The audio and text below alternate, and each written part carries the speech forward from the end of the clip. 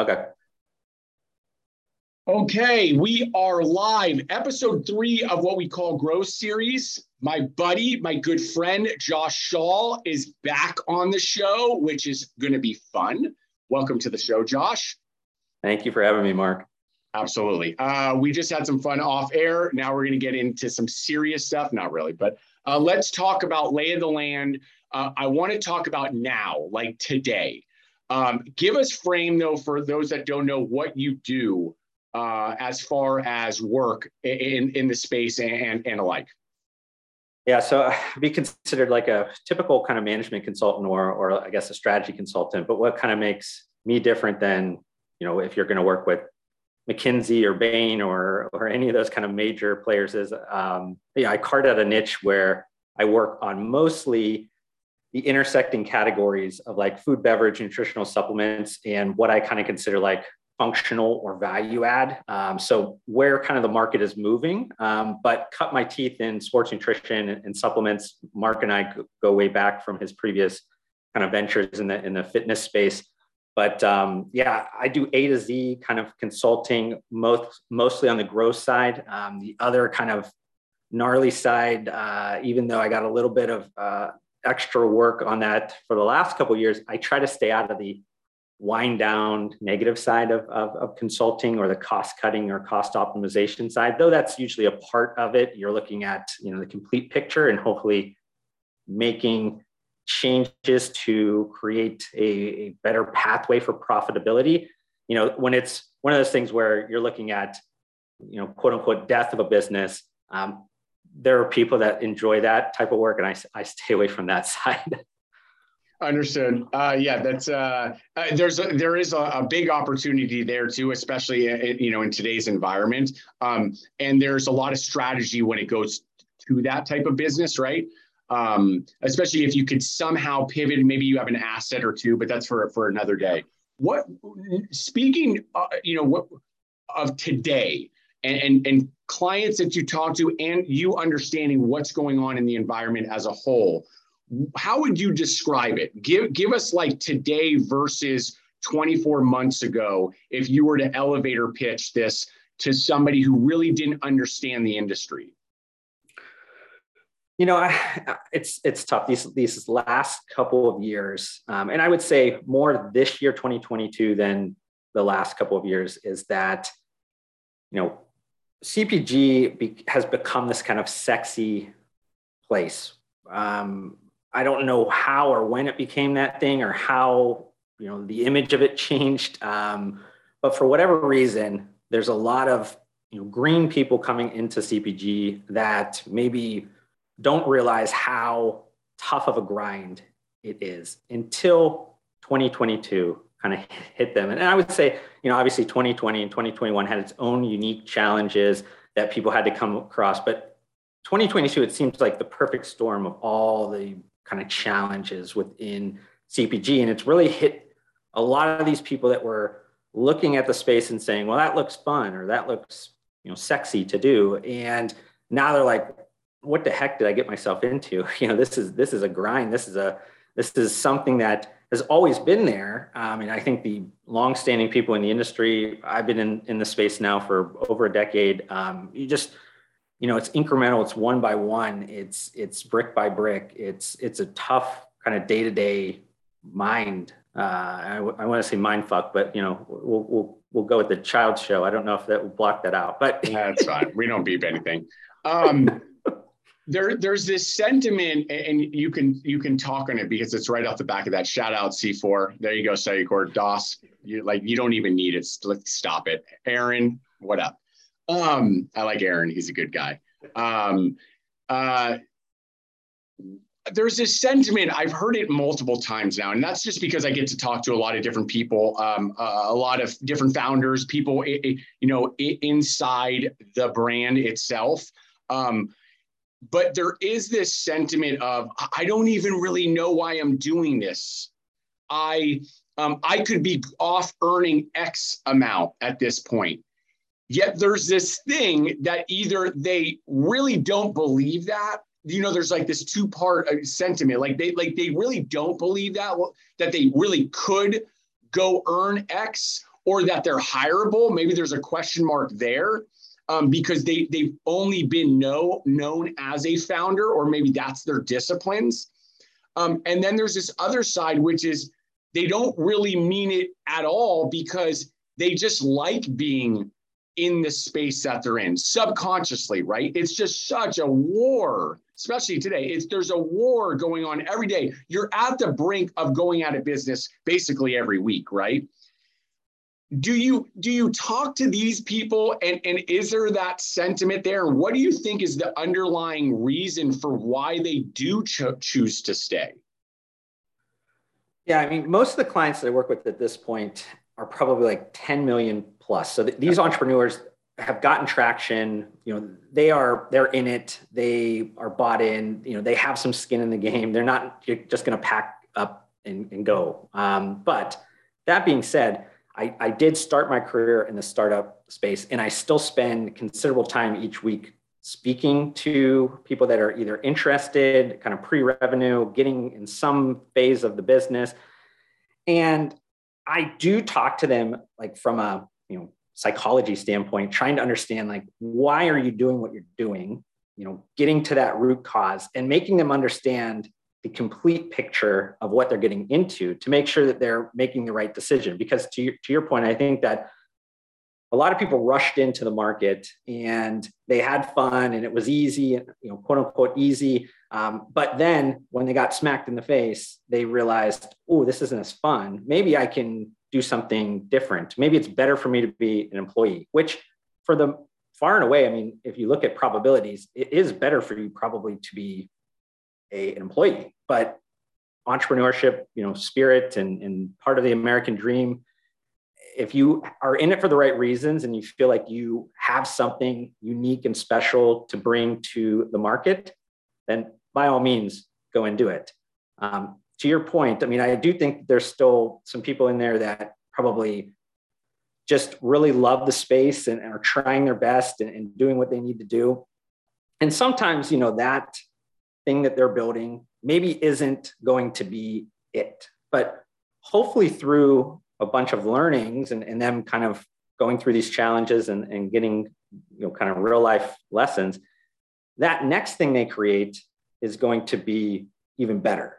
And maybe it won't be the one that wins, but they're going to learn again and they're going to kind of go in that direction. But I do think there's still some people that probably need to get washed out in the market. And this is like, a little bit negative talk or whatever, but I do think far and away, there's probably still more pain in the CPG market before we get to this, opening of the light and we're back into, the growth phase. Yeah, I don't think there's anything negative. You're talking in reality, right? And I just spoke to somebody else also who has a deep understanding of what goes on in this business. They talked to a lot of founders and they were adamant that there's just too many founders who probably should not be doing this, right? It's not no, don't take offense if you think it may not be about you, but there are. And I go back, I use this term gold rush. It really has been, right? I've been in it now 6+ years. So I kind of saw it, but I came in a little naive, like this is what I know. So when I saw all of these new brands, that was just what I thought it was. But now that there is a little bit of a washout, I'm like, oh, so it is somewhat cyclical, right? Especially when a lot of money comes into any vertical. We could be talking about tech. It's just like there's going to be more that come in. There's just more opportunity. I do talk about low barrier of entry, right? We're not talking about maybe a pre-workout, even though that actually probably is also low barrier entry because thank you.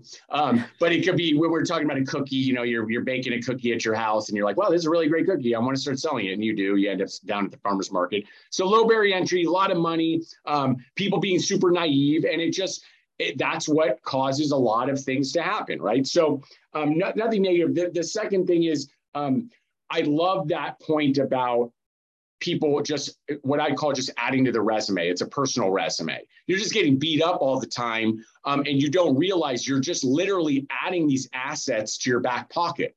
Like, things that nobody else will ever know because you actually went through them, right? That's why I always make mention of like a VC or PE. Like most don't fundamentally know or understand what we go through, right? They can do high level stuff and it's very, charts and this, but until you're in it, you don't really know. Now, I want to change the course of this a little bit. I do want to talk growth now specifically, just as far as even right now. What are the fundamental things that you see in a company, it could be 10 plus or whatever, that is validating their growth? There's got to be like 2 or 3 things you're like, they did this and this is what's happening. And it's the same thing that's happened to X, Y, and Z, right? And they all have this thing in common. What are those? Like, point them out. I mean, I think one big thing would be that they understand like where they are from a positioning standpoint with customers. I mean, I think that there's a huge bifurcation that's happening with like income in our country. And this is really globally, but we're talking about America, is that you have a ton of kind of low end earners that are kind of just scraping by and trying to figure out what they need. And they tend to be on the, I guess, buying at Walmart or buying at dollar stores or looking for trade downs, private label, whatever it is. And those people are from a numbers perspective, huge. That's where the majority, I guess, of Americans would be at. But there's very few people that probably serve those customers from the kind of startup or emerging brand CPG space, because it's not sexy. It's not fun. Like, you don't wake up in the morning and go, I want to, serve the Sally from Iowa or whatever. Like, that's not the person you tend to think about first. On the flip side, the other kind of polar end of that is that, and this is where a lot of people probably play at from a startup land from CPG, is that the premium side and kind of that higher income or that kind of high earner, not yet rich kind of, psychographic, that Henry psychographic, where people are looking at it and saying, how do I, have all these value added aspects? How do I, serve these bigger needs for customers that are above and beyond just, basic sustenance or trying to get somebody to get, their drink in or something like that. So there are less people there. Those are usually where you can create higher price points and things like that. And those have their own specific needs and their own specific sales channels. And there's all that alignment in terms of, the strategy. But what people get in trouble is that they try to stay in the middle. The ones that do really good at, like, we know who we are, we know who we serve, and we know what our unique selling propositions are to those particular people, and we don't really worry about the rest of them. They're doing much better than the rest of the market that's trying to be, everything to everyone. There are already brands that are everything to everyone. Those are those mass appeal brands. I mean, those are serving those customers. There's not a lot left for, emerging brands to try to be in the middle and try to serve everybody. So they got to go deep, and they got to go kind of as far integrated into those individuals. And then I think past that point, when we're talking about knowing your customer, knowing where they are, is that you have to really, I think, get to know them on a kind of intimate level and be able to do things that in a way scale the unscalable, because as you get bigger, you get further and further away from your customer or your community or whatever you're trying to build. And you need to think about, how do I do things that will still be special, still be unique, make sure I support those, brand advocates or kind of those core customers. Because if you look at any loyalty programs from retailers, you look at anything like those customers, your kind of hyper special customers, they usually drive the majority of your success. But when you become bigger, you get further away from them. And the brands that do the best at staying close or trying to create some specialness with those customers, they tend to do much better, because that's just kind of organic, natural marketing.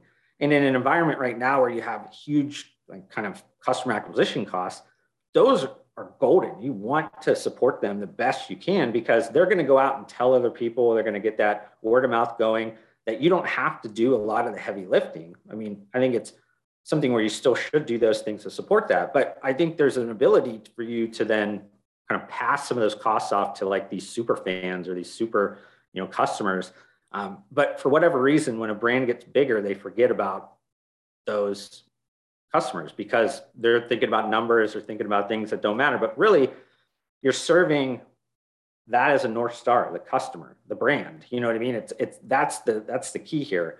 And I think kind of rolling that into that third point, it is around like, are you doing things that support the right master, or, kind of, appealing to the right master in the sense that, like, if a retailer is telling you to do X, Y, Z, but that's against your brand or your customer, the answer should be no. The answer should not always just be yes. The retailer is serving their best needs. That might not be aligned sometimes with you. So if you are in physical retail, or maybe this is even Amazon or whatever, you have to always think about those decisions as, am I serving the right master, which is brand and customer, over what that retailer wants? Because that's just a maximization of, like, I guess, transactional value, which eventually will kind of wean off when you're not kind of supporting it with some of that more long-standing kind of value.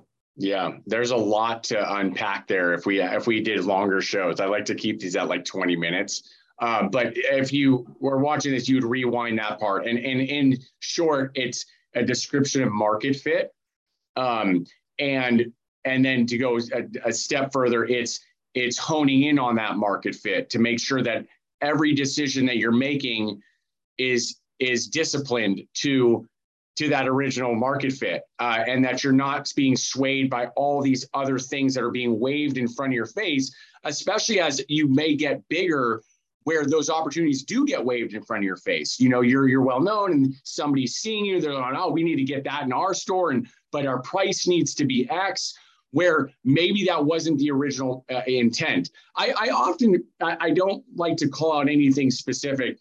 For some reason, for me, it's always been supplements, just because I still follow some of those brands. I have friends that are, run some of these companies, and I know it so well. They're really the best. The ones that do it really well, they really are the best at executing on market fit. I'm not taking away from any brands like on the food and beverage side that do well with that sort of thing, but I always feel like it's just a wider cast, right? Yeah. Like everybody just like throws the I don't know why I'm going fishing right now. I don't fish. My buddies kind of like to. I don't really want to do that. It's okay, but I'm going with the analogy right now. That you're throwing it out there, right? And that's because, again, a lot of stuff waving in front of you. You need revenue. You're trying to hit a certain goal, and it's. I see it a lot clearer on the supplement side. I can name 3 brands even right now, and it just laser focus from the name and then to where they got discipline as far as the influencers who they chose at first, and maybe age bracket and like what they look like where do they hang out on social media? Are they following specific people on YouTube? Like, it's really focused, right? Laser focused. And on the back of what you're saying, it's just, to me, it summarizes where that original question was, how or what are the commonalities of those that are successful? And it's you describing this going super deep on market fit. Yeah, no, and I totally agree with you in the sense of like supplement space. And I think because arguably the barriers to entry are the lowest in supplements. And from a standpoint of launching an e-commerce site and things like that, because you're selling usually a higher unit cost, unit economics to ship it is extremely great. So that brings in a lot of people that probably shouldn't be in the space, but it creates a ton of noise and creates a ton of just issues for you to get your message out there. So supplement brands, though, like people look at them as like the gunslingers or like these, the Wild Wild West, I would say far and away, it's the inspirational or influential like epicenter of the CPG space. Like everybody now looks at these players and are saying, how do I add some element to my food? How do I add some element to my beverage that is, nutraceutical in its, kind of core? It's a herbal, it's an adaptogen, it's something else, be it some active nutrition ingredient. And I think because of that, a lot of people should probably spend a lot more time spending learnings on some of the great supplement brands, because they have probably had to dig through more dirt and mud than anybody else to get to where they are. And yeah, there's probably a lot of like trash that you probably don't want to pay attention to. But if you do find those like core brands, like you said, there's a ton of lessons to be learned. I did want to kind of just make one point to that earlier question, is that I'm not naive to say that like sometimes decisions come in play that you have to make to keep yourself alive. And that goes down to sometimes, are you capitalized correctly for how patient you need to be? I always tell entrepreneurs, like, it's probably going to take you twice as long in the CPG space as that you thought, and it's going to cost you twice as much money. So you make sure that you have that for buffers, because if you think all of a sudden you're going to like, fly out the gate and you're going to become, some brand that's selling multiple hundreds of millions of dollars, the probability is so low on that you wouldn't even want to put that in front of somebody, because it would probably turn away every entrepreneur, because it's just not likely at all. I love these. I could go so much further. That's why I was going to go right into something else, and I'm disciplined on the times of these things. But so we're going to have to do another one, of course. You guys check out Josh. If you don't follow him, you should be. It doesn't matter, supplements, food, beverage, everything. He's always got something to say that's of value. And so if you're in the space, it's so simple just to absorb some of it. Some of it you may like, some of it you don't. Doesn't matter. Just he does research. He provides insights to things. Check it out. Your info's up there when we get this thing going. You enjoy the rest of your day. Thanks, Mark. Appreciate it.